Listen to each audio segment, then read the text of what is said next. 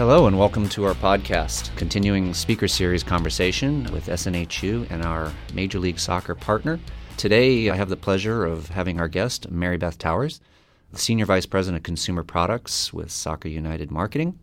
And basically the idea behind this podcast series is that as the official education partner of SNHU with Major League Soccer, it allows us kind of an insider access to allow our students to gain insight and information related to various careers and career opportunities, as well as executives who are part of our partnerships. And so today we'll be exploring a topic that is of sport licensing and consumer products as it relates to Major League Soccer, and it's a very exciting opportunity. Maribeth, so glad to have you. Thrilled to be able to have this discussion with you today. My pleasure to be with you all. Without further ado, my name is Dr. Mark Cox, and I am the chair and professor of the Sport Management Department at Southern New Hampshire University in Manchester, New Hampshire. We'll just kind of jump right in and start with a couple of lead questions here, if I may. Sure. Can you describe your career background and how you got to Major League Soccer? So early in my career, I was in retail as a buyer for both department stores and specialty stores. Then did a mid-career MBA with Pepperdine University in international business and marketing. And when I finished that, knew that I didn't want to go back into retail, did sort of a whole kind of look at what was out there, looked at every, kind of avenue. And at the time I was living in Los Angeles, and obviously that city is somewhat dominated by the Hollywood crowd. And so I was introduced to a gentleman who had been in the consumer products business for the entertainment industry for quite some time. He was a consultant, knew a lot of the studio folks, and he and I got to know each other, and that was an intriguing move for me because all of my retail background was beneficial to that direction, but gave me an opportunity to move into something completely new and different.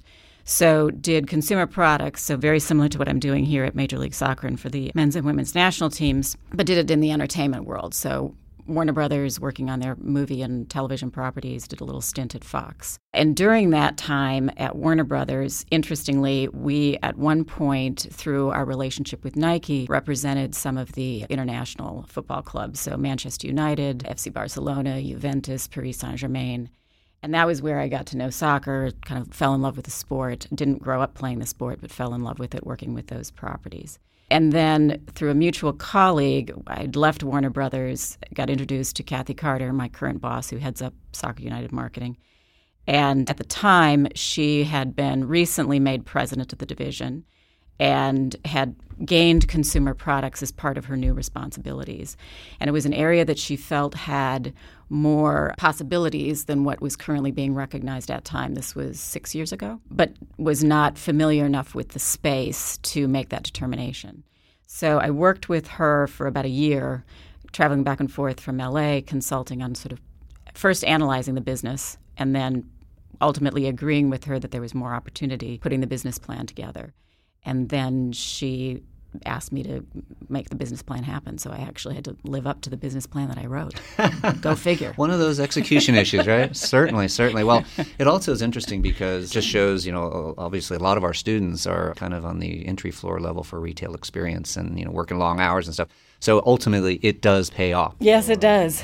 Yeah, and those are long hours. I do remember those days. That's a good grounding. Good. Yeah. Thank you. I guess broadly, can you describe what licensing is and why MLS uses it as part of their broader revenue and marketing strategy? So licensing is basically a business model whereby a property or a brand can extend themselves into other product categories that they don't necessarily want to manufacture themselves. And it also gives you the opportunity to then hire, if you will, by way of the licensing agreements, the best in a particular category.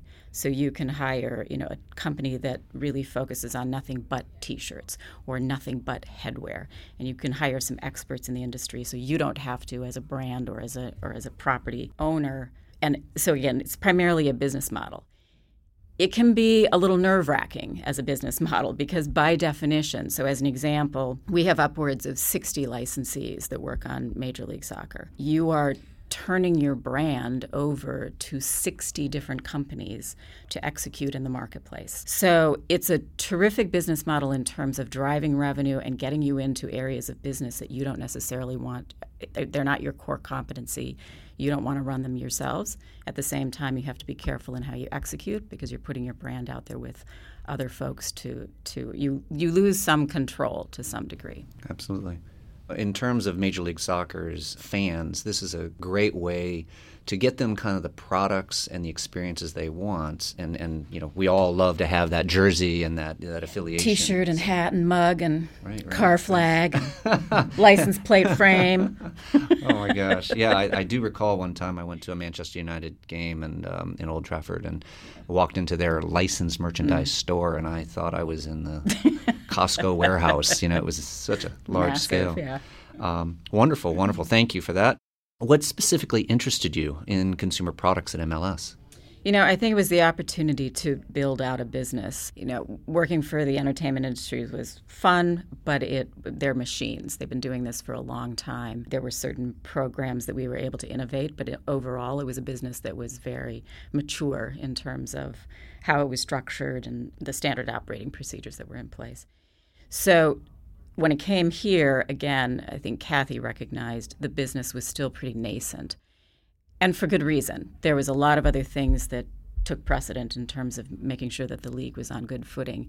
By definition, consumer products as a licensed business for a brand or an IP is a trailing business. The IP has to be healthy, established, well received, and then consumer products will follow. That said, it also is, you alluded to it earlier, it's a terrific grassroots marketing tool. So as much as it's a revenue driver, and it is, Kathy reminds me of that on a fairly regular basis, but we also see our role as providing our fans with the tools to be our brand ambassadors. And it's a terrific, like I said, grassroots marketing campaign for any one of our clubs.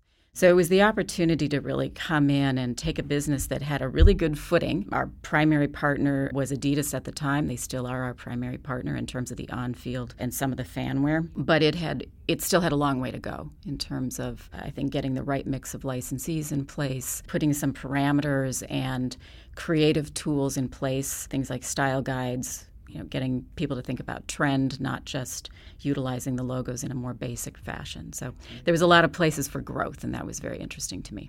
Well, that's exciting, and I think your point about being able to join an organization that's in the growth mode and really be able to make an impact. And I think, for a lot of our listeners, students thinking about, new and exciting careers in sport management, oftentimes, they do want to be sport agents and that, but there's also a wonderful world full of jobs and opportunities on the consumer product side. And also, I just wanted to clarify one thing. When we use the word IP for our listeners, please, that stands for intellectual property, which Correct. can be patent, trademarks, copyrights, things like that. And that stuff basically helps to protect the logo and the team names and what have you, so that unauthorized use is minimized or eliminated. Certainly. Thank you. Yeah. Here's a good one for you to consider is, can you describe a normal week in your role, if there is such a thing? I saw that when you sent them over, and I just checked the one that said there's no such thing. I really had to think about that. Is there a typical week? And honestly, there kind of isn't. And I think it's by nature of two things. Even though they're very hand in hand, they're sort of disparate properties that we work with, and that is Major League Soccer and all the clubs that are encompassed in that, and then the men's and women's national teams, and to a lesser degree, the Mexican national team. Because they're on such different cadences, and you're constantly sort of switching between the two properties, that lends one level of complexity. And then I think it's just the season that we go through with Major League Soccer. It's, you have very different things that occur and are required at the beginning of the season versus, now we're coming up on our All-Star break, and then you get into playoffs and Cup. There's no 2 weeks that are really identical because of that. Right.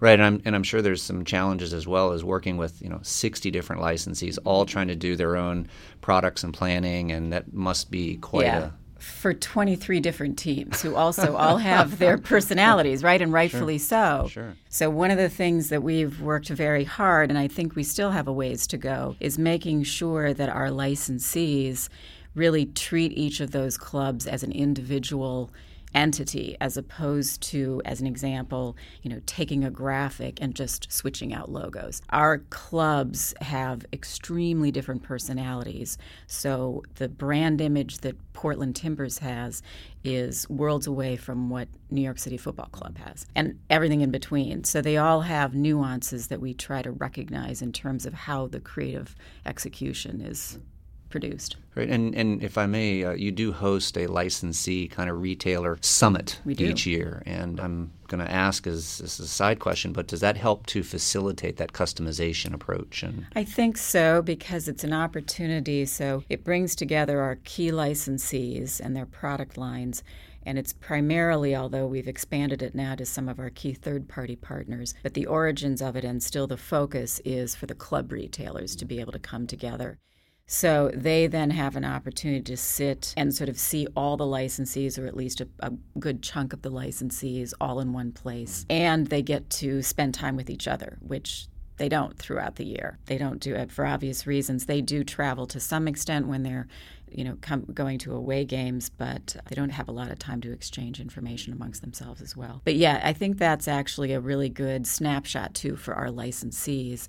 In one day, basically, they meet with all of the clubs, and I think they get a real sense of the differences amongst them. Well, and it's interesting because for our students, when they think about wanting to be affiliated, wanting to work for MLS or a team, we often try to let them expand the scope of their understanding that says, listen, not only do you have the 20 plus teams now, but we also have 60 licensees. So those are companies that are working with MLS. So you can also consider employment with them as well, if you want to be kind of working with it. Yeah, and many of our licensees are licensees of other sports leagues, of other soccer entities. So working on that side of the business, you get exposure to a lot of different organizations. So that's actually an interesting concept to go there, and then you'll be able to meet a lot of different folks within the sports world and decide what your next move is. Very good, very good. How does the role of the Consumer Products Group change when working on Major League Soccer product versus the men's and women's U.S. national teams? So with the league, I would equate this to my entertainment days where we used to refer to evergreen properties versus event properties. So an evergreen property was one that had sort of a day in, day out presence versus a movie that would come out. You'd have a 6 to 8 week period of time, and then it kind of passed. And I think it's not quite that delineated between the league and the national teams, but it's close. So again, the league has a pretty much day in, day out presence. Our schedule is long. We start in March. We don't end until December. So by definition, we're sort of out there on a weekly basis versus the national teams where they have these hits of whether it's qualifiers, it's the draw, it's training camps, and then, of course, it's World Cup timeframes. So again, those are more event-type opportunities in terms of how we talk to the retailers treating them. Not so much in the hardcore sports retailers, so at Dick's Sporting Goods, the soccer specialty stores. They will very likely carry some form of the national team product on a day-in and day-out basis. But when you get into the more general market retailers, so when we start talking to anywhere from an Urban Outfitter to a Target, that consumer is not necessarily going to be in tune with, sort of the slight downtimes from the national teams. So we encourage them to think about it more in terms of event-driven and help them understand that calendar and when they should be pulsing the product on floor. Great. And that's part and parcel to some of the skill sets that our students are being encouraged to take on a little bit more when they enroll in, say, the sport management program, because project management is a real important thing. Yes, the traditional sport marketing and, global sport perspectives and things like that. But as you just pointed out, sometimes it's kind of like managing inconsistent chaos, right? You have starts and stops, and you have things that change, and contingency plans need to be put in place. And being able to manage that effectively, it sounds like, is an important thing. Yeah, and I think being able to be comfortable moving between those types of projects and, quite frankly, being flexible on your priorities. So what you thought you were going to be working on that particular week may shift depending upon what's happening with the season, with the clubs, so it's being able to be comfortable with that chaos to some extent. Sure. Great. Does the current era of increased self-expression by athletes change your group's role at all? Yeah, if anything, it's hugely beneficial because, and not on a consistent basis, and some of them more so than others, their activity on social media, there have been times when they will latch on to either, a product that they just gravitate to, or in the instances where specifically the product is built around players by definition, and they latch on and they tweet out because, like I said, they've gravitated to it, they enjoy it. That's hugely beneficial to us. No more authentic voice on behalf of, a licensee's SKU than if the player endorses it and gets a grin out of it. So it's been trendsetters, right? And they all are, by definition. Wonderful, wonderful. Well, listen, we're going to take a quick word from SNHU Career for a moment. As the official education partner of Major League Soccer, Southern New Hampshire University gives students access to exclusive MLS internships. If you're a student interested in pursuing opportunities with MLS, contact the SNHU Career Team today. Welcome back. Again, I'm here with Maribeth Towers, the Senior Vice President of Consumer Products from Soccer United Marketing, and we're in a great conversation about sport licensing and consumer products and Major League Soccer's utilization of those products and their brands. So as we continue on, Maribeth, are there differences when MLS uses licensing for consumer products versus its athletes? Where I'm coming from there is, with athletes, there's kind of the celebrity side, and you have operated in the entertainment world. So I'm just kind of curious if there's any differences. Yeah, I don't think so, because in both spaces you're looking to be respectful of the underlying property sensibility.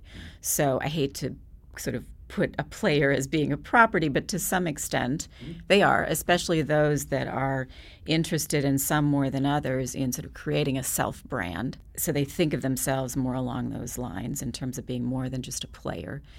So I think you're still looking to, choose the right product categories, make sure that the executions are in keeping with the underlying property, whether that is a club and its personality or whether it's a player and his or her personality. So you try to align them as best you can so that you don't get a complete disconnect. Right, exactly. Right. And making sure that in either instance, when one of our chief business officers walks into a Dick's Sporting Goods and sees his or her product on the floor, they're proud of what it looks like.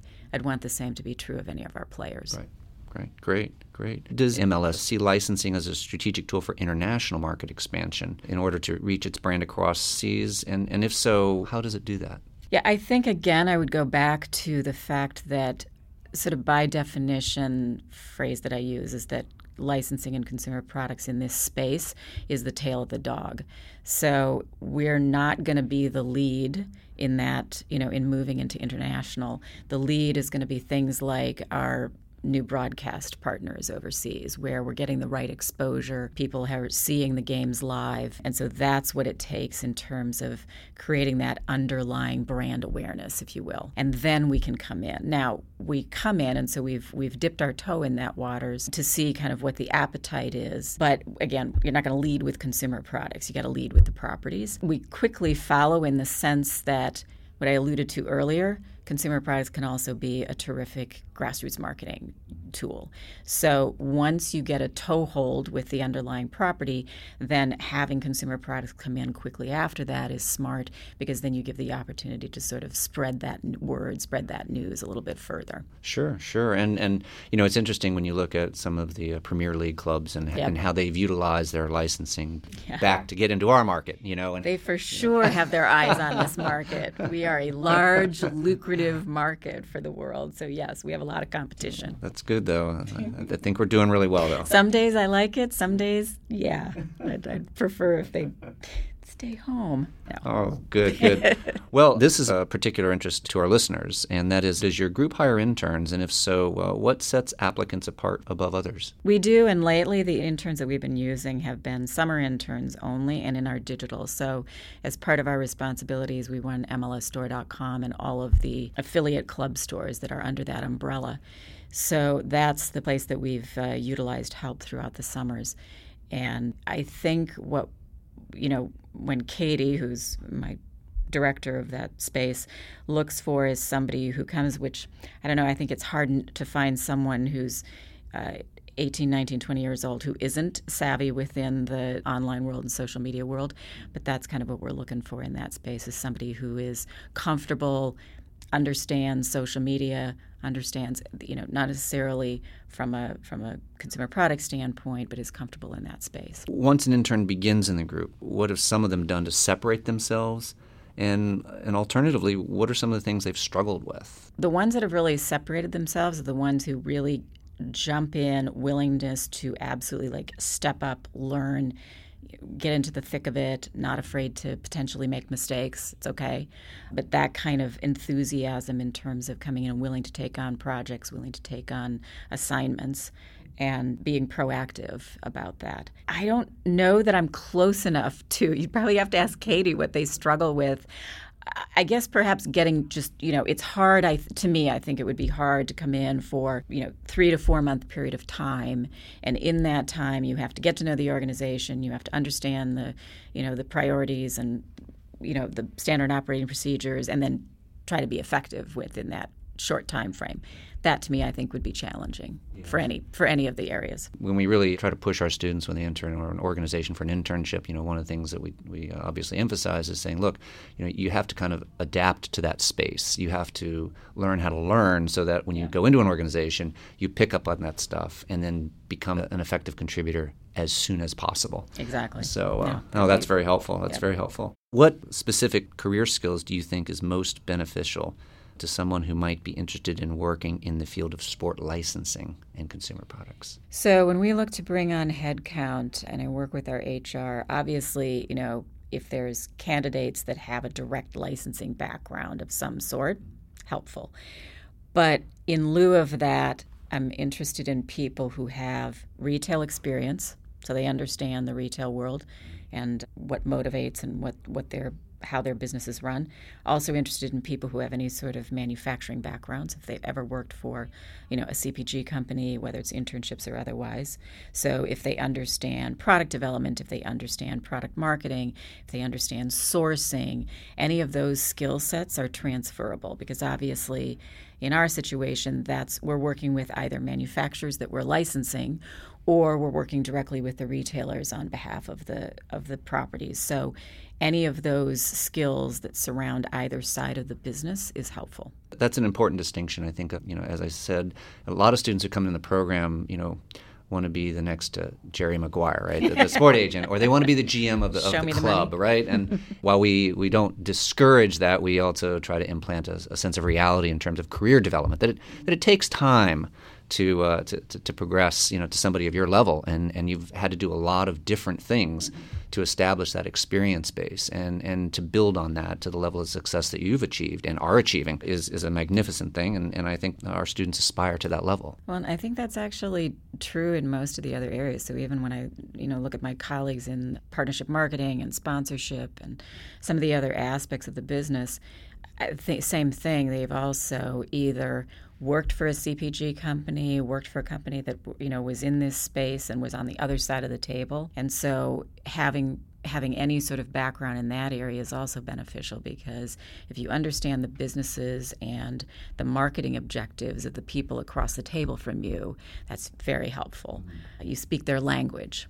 No, that's a good perspective, at least to have an understanding of the shoes of the other. So exactly. We have a lot of students at Southern New Hampshire University who also take online courses in our online program. And these students don't necessarily have the ability to take an hourly or an unpaid internship due to having family and other financial commitments. What is your advice for someone looking to switch into the sport industry without having done an internship first? I think, again, taking a look at your background and looking for those transferable skills that you can highlight. So I think sometimes, again, it's easier as a hiring manager or as an HR manager to look for somebody who has very direct connections to the job that you're looking to fill. But I think if you're coming from a space and you've not necessarily worked in sports licensing, like I said, looking for those transferable skills to the particular position that you're applying for and highlighting those and pointing those out for somebody is helpful. And also, in terms of researching the organization that you're targeting and going after, and understanding, the space that they're in. And yeah, hugely important. So it is painfully obvious when you sit down and speak to someone whether or not they've done that due diligence. So doing that huge deep dive, and today so much easier because everything is available online. There's not much that companies can really, that's private anymore in terms of how the businesses are run and being able to look at articles and their own websites. So like I said, it is incredibly obvious who's done that homework when they sit down versus who hasn't. And I can't tell you how that completely sets the tone for any interview. Maribeth Towers, thank you very much. This has been very insightful, and we really appreciate, number one, your time, especially given all that you have and the responsibilities that you have here at MLS. We hope our listeners have gained some insights and perspective, and we look forward to continuing these kinds of conversations with executives like yourself and to reinforce the partnership between SNHU and Major League Soccer, because when the day is done, it is about our students. It is about helping our students get a foothold in sport management and great organizations like Major League Soccer. So thank you. Yep, my pleasure. We believe in what you guys are doing, so thank you.